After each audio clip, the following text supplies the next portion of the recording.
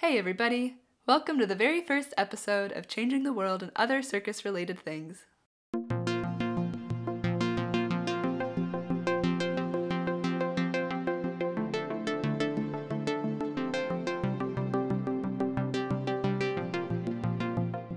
My name is Eliana Dunlap, and for those of you who don't know me, I'm a professional circus artist from the US. I graduated from the New England Center for Circus Arts in 2012 and the École de Cirque de Québec in 2016. Before I get into what this podcast is about, I want to give a quick shout out to my collaborators who have been helping me out with this project: David Cervoni, Micah Ellinger, Ivy Blake, Erica Hagen-Veilleux, and Alicia Colon. You will be hearing from some of them from time to time as well. So what is this podcast? This podcast is an initiative of the Circus Action Network, a group dedicated to fostering dialogue and exploration at the intersection of social and environmental justice and the circus arts. Our goal is to be a resource for those interested in these issues, to promote sustainable practices in the circus arts, and to create a supportive and collaborative community of circus artists who are passionate about tackling the social and environmental challenges of our time. Each episode of this podcast will center around a conversation with someone who is doing this kind of work. Generally, the focus will be more specifically circus-related, but we will also be branching out to other types of performance art as well. Which brings us to today's episode. Today we will be talking with Chantal Bilodeau, who is a playwright and artistic director of the Arctic Cycle. I met Chantal this summer at a workshop she runs called the Artists in Climate Change Incubator, which is a fantastic workshop, by the way, that I would highly recommend to anyone interested in this kind of work. It happens every year, so definitely keep an eye out for that next summer. While I was there, she was lovely enough to sit with me for an interview. So, without further ado, I bring you Chantal Bilodeau. I'm sitting here with Chantal Bilodeau of the Arctic Cycle. Welcome to the show. Thank you. So first off, I'd love you to tell us a bit about yourself and your work for those of the listeners that might not be familiar with it. Yes, so I'm a playwright, originally a playwright, and I'm also the artistic director of a company called the Arctic Cycle. Mm-hmm. And the Arctic Cycle does, it's all about using theater and the arts to foster conversations about the climate crisis and try to create positive visions of the future that encourage people to take action. And within the Arctic Cycle, we have a few different initiatives, 4 actually initiatives.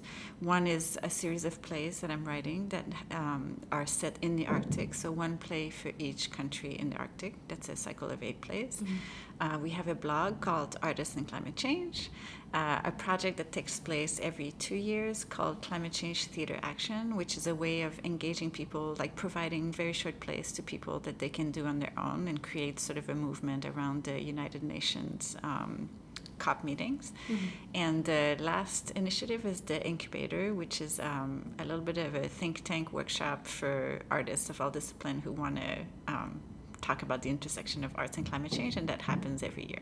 Amazing. Awesome. So what do you think makes the arts a good agent for social, political, environmental change? I think the really good arts open avenues for exploration and ask questions and invite people to engage with those questions, mm-hmm. which is a very different way of engaging with a subject where with other disciplines, for instance, you're given either information or like if we think about activism, usually the people will be pushing for a solution. So mm-hmm. The decision is made for you, and you're asked to join something that's already decided. Mm-hmm. While as with the arts, I think it's an invitation to think together and to create. Either engage with questions, create more questions, mm-hmm. or maybe start to design solutions together. Mm-hmm. Cool. And I love this idea that you've written about, which is like making theater that is climate change rather than about climate change, and how that can kind of change culture. Can you tell us a little bit about the difference between those two? Yeah, art that engage or theater that engage that is about climate change will name the issue, talk about the visible impacts.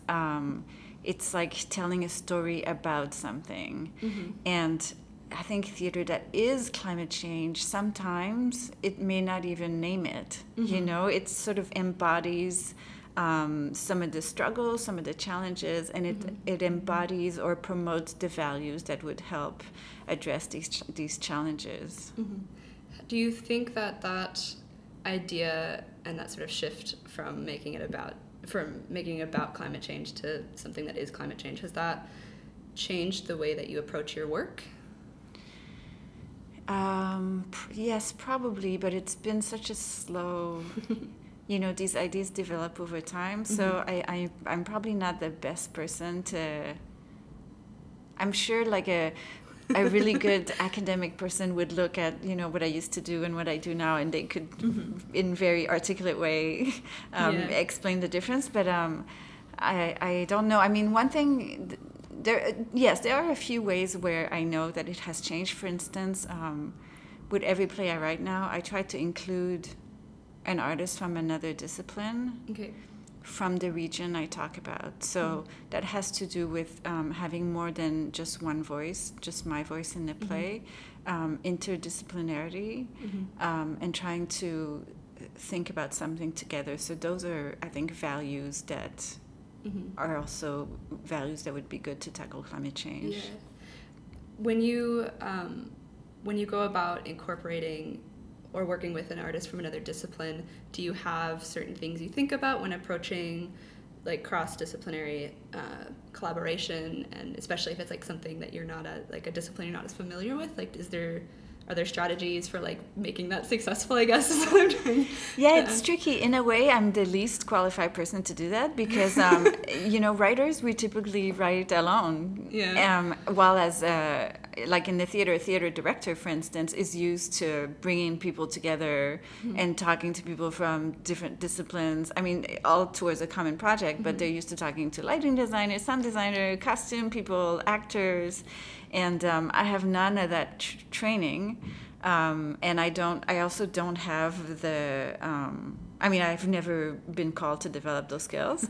So and also because I try to work with artists who are not from the theater, I think I just try to listen and see what they can bring, and not put too much of a preconceived idea on their contribution. Got it. It's really, I mean, it's kind of trial and error, and I have done it on a fairly small scale. So I think it's something that I'm learning as I'm doing it. Okay, cool. What are some of like the challenges that you feel like you face when you're addressing climate change in your work, and how have you dealt with those? There's the challenge of speaking to an audience who might not want to hear about that, and not because they're not interested in climate change or because they don't believe in it, but sometimes, I mean, maybe you don't want to go to the theater and hear about it again when you've been reading it in the newspaper or. And there's also a preconception, I think, that anything that has in the theater, anything that has to do with social or political issue is going to be not as good, not good art, and that it will push a particular issue forward. And it's that I don't always know how to overcome. I haven't shied away from using the words climate change. Sometimes people have suggested, maybe if you don't put that as a barrier. But I've been doing it for so long that I feel it would be a little bit hypocritical to now take it back. But I don't know. One thing I do is I'm interested in bridging disciplines and bringing together people who may not normally talk to each other. So I will go talk to maybe communities who are receptive, like scientists. So they're receptive to the subject, but they might not be traditional theater audiences. And then engage people in that way. So maybe part of it is about finding who the right audience is. And then finding ways to grow that or find them in different locations. When you are looking for like places to perform or opportunities, how do you go about like finding those people or those places? Like, do you go out looking for like science conferences or things that you can perform at, or like do they come to you? Like, how is... With conferences, it's been a mix. So Okay. sometimes people find me and ask me to bring something. Okay. There are a few times where I have found them. It works better when they find me, because then they already have an idea of how they want me to fit in the picture, as Okay. opposed to, because sometimes these conferences are not used to having artists, so they don't quite know know. where it goes, Yeah, and we get pushed to the side. And then in terms of performance, it depends on the project. When it's my own plays, like full-length plays, they usually have been produced by other theaters. So it's a theater that will be interested, and then they bring their play and they have their own community already. Okay. But with the project Climate Change Theater Action, so we create this collection of 50 short plays that we then make available for people to take and perform. And so it's people in their own community talking to their own community. So instead of, me arriving and like imposing my ideas from an outsider's perspective. I mean, we provide the plays, but people are free to choose what plays they want to do and to add material that's local. Yeah. So then it's like a distributed model where it's somebody in that community who knows and wants to bring their community together. Yeah, that's super cool. And for the theater actions, if I know this correctly, I think you often incorporate like talkbacks and like other like local community organizers or local like scientists or something to come in and talk to the community as well. Yeah. How's that been? So I don't see all of the events because in 2017 there were 140 of them in 23 countries. Oh, wow. That's awesome. But I have seen a few, especially around New York, and then a few places. Like I was invited to go to Pomona College when they did their event, and I think I saw another one, which now I can't remember. And then I saw some videos of some of them, and it's really great because the talks or the presentation can often deepen the experience. Like people have an emotional experience, of a very personal story, and then oftentimes they get curious, like, oh, is it true that this city is going to be underwater, or like whatever is presented in the play? Then sometimes they want to know more. So if there are scientists present, then they can ask that. Or if they have, like this one woman I know did, there were 17 local organizations who did tabling after her event. So it was a way for people to... like a common reaction is, oh my God, what can I do? And then it's like, oh, here are all the things you can do. Yeah. So it builds the experience, I find. Yeah, well, that's a nice way of being like, here's some information, and not just leaving them without anything else. Like, go figure out what to do. Yeah, because I think, and that kind of like leads me to the next thing is like, I feel like a lot of people often feel really like helpless in the face of climate change and like don't really know what to do. And so, I mean, one of my questions for you is like, how do you stay motivated in that? But I think it's also nice that you can like, how can you help other people get motivated about it? Partly for me, it's the community. It's finding other artists and other people who are doing this work and who are passionate about it. And, if I'm low at any moment, I can ride somebody else's wave and like feed from their optimism. Yeah. And I think something that's really important, both for myself and for others, is to remind ourselves that every little thing builds on they build on each other, and it has an impact. Yeah. And it not that we're not one of us is going to change policy, probably, although it may happen, and it's good if it does, but. I give an example with like blockbuster films.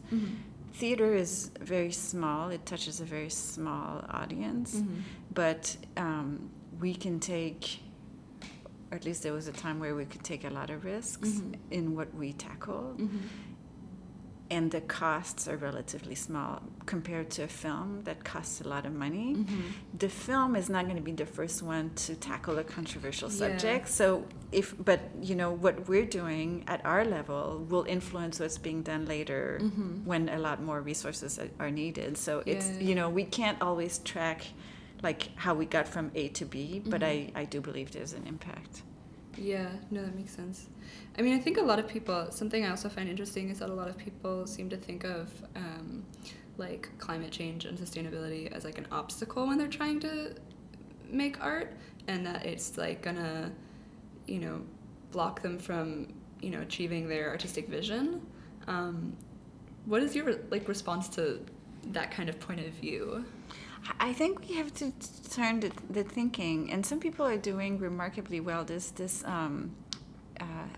designer in New York called Danielle Whirl, who has designed and continues to design for Broadway, and her whole practice is about sustainability. So she, like, that's the baseline, and if clients don't want to go with that, she's just not gonna. I think she's not gonna take the contract. Yeah, and because she sees it as a challenge, and you can be extremely creative in a different way. Again, in a theater, like, do we need to put an entire apartment on stage, or can we suggest the apartment? They're. Yeah, I think if we look at using different resources differently as an artistic challenge as opposed to a restriction, I think there's a lot we can do. Yeah, for sure. And then I find it, another thing I'm like interested in is like when you get to more like abstract mediums, like how do you communicate, like do you have any thoughts or advice about how to communicate the like climate change or the values that we want to communicate when dealing with something like circus or dance or something that's like not quite as like narrative or not quite as like delineated? Right. I've seen some dance pieces. Like I have a friend who makes a lot of costumes out of plastic bags. Oh, that's cool. Right? So the dance itself, there's no recognizable narrative, but already with the costumes, you go in a particular direction. Yeah. So that's really interesting. Yeah, they. I'm not an expert in any of those disciplines, but I think you can plant elements that will send people in that direction. Or you can work in a certain way. Like sometimes there are, I have a friend who has a theater company and he tries to work very sustainably, and it's like put it in a program. Yeah. Because it's interesting. Yeah. I want to know. I may not know if I just watch it, but I'm going to have a different appreciation if it's in a program. Sure. So I'm, if I don't know if a circus was going to embrace sustainability and say, here are the things we're doing, you should know. Yeah. Here's when you come to us, like, here's what you can expect, and here's what we're doing by being here, and or join us in doing this and that thing. Yeah. I don't know. Maybe it's in the costumes that suggest. Natural environments it's sort of interesting, like that's kind of another interesting aspect of it, because you have like the idea of art and performance that in its content is working with climate change and sustainability, and then you also have like the production side of it and like how it's being made, and like are those practices sustainable, and those can be like kind of like they're related, of course, but they can also be kind of totally separate. So and sometimes I think a lot of times the artists themselves don't have control over the means of production. Yeah, that's actually a really good point. Yeah. So we can encourage or talk about it. Yeah. But a lot of times we can only control the artistic aspect and not so much the production. Yeah. I hadn't actually thought about that. How can we like encourage artists and like empower them to take action through the arts and embrace the challenge of climate change? I think they have to know that it can be done beautifully.